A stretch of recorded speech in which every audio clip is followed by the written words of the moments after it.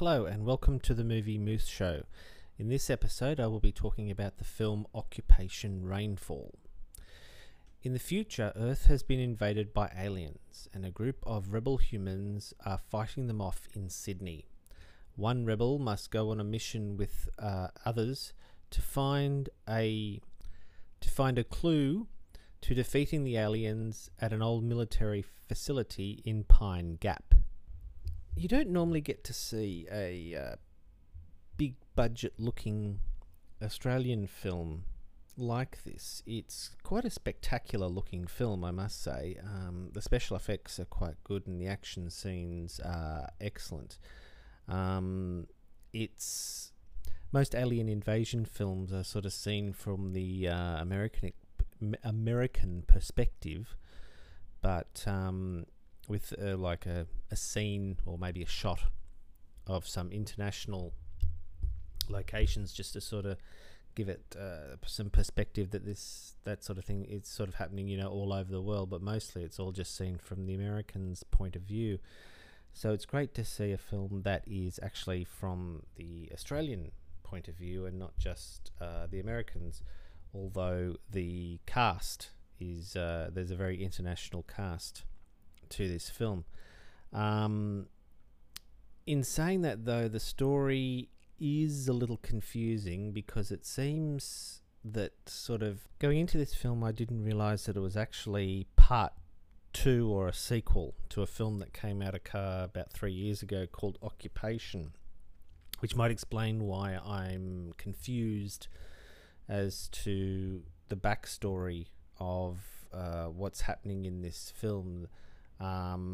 I'll have to go back and watch the original film to fill in some of the gaps because the humans seem to be quite friendly with some of the aliens in this film, and I was a little bit confused as to why they were friendly with these aliens, considering that most of them are trying to kill them. So sort of, as I said, the main plot of the film is like 3 or 4 of these rebels trying to get from Sydney to Pine Gap to find something that will help them defeat the aliens. Now, it's a bit strange, this trip, because it sort of starts off and they travel to the Blue Mountains, they meet another group of humans, and then all of a sudden, in a very short space of time, they're at Pine Gap. Now, for those who don't know, Pine Gap is sort of in the middle of Australia, near Alice Springs, and sort of there's no indication of how they get so quickly from the Blue Mountains to Pine Gap, sort of thing, which I found a bit infuriating. As I said, it's a very well made sort of film. The dialogue is a little bit cliched, and some of the performances, the dialogue is not all that great. Good performances though, considering the material. The cast is very international and diverse. You've got people from New Zealand, America, and England in there.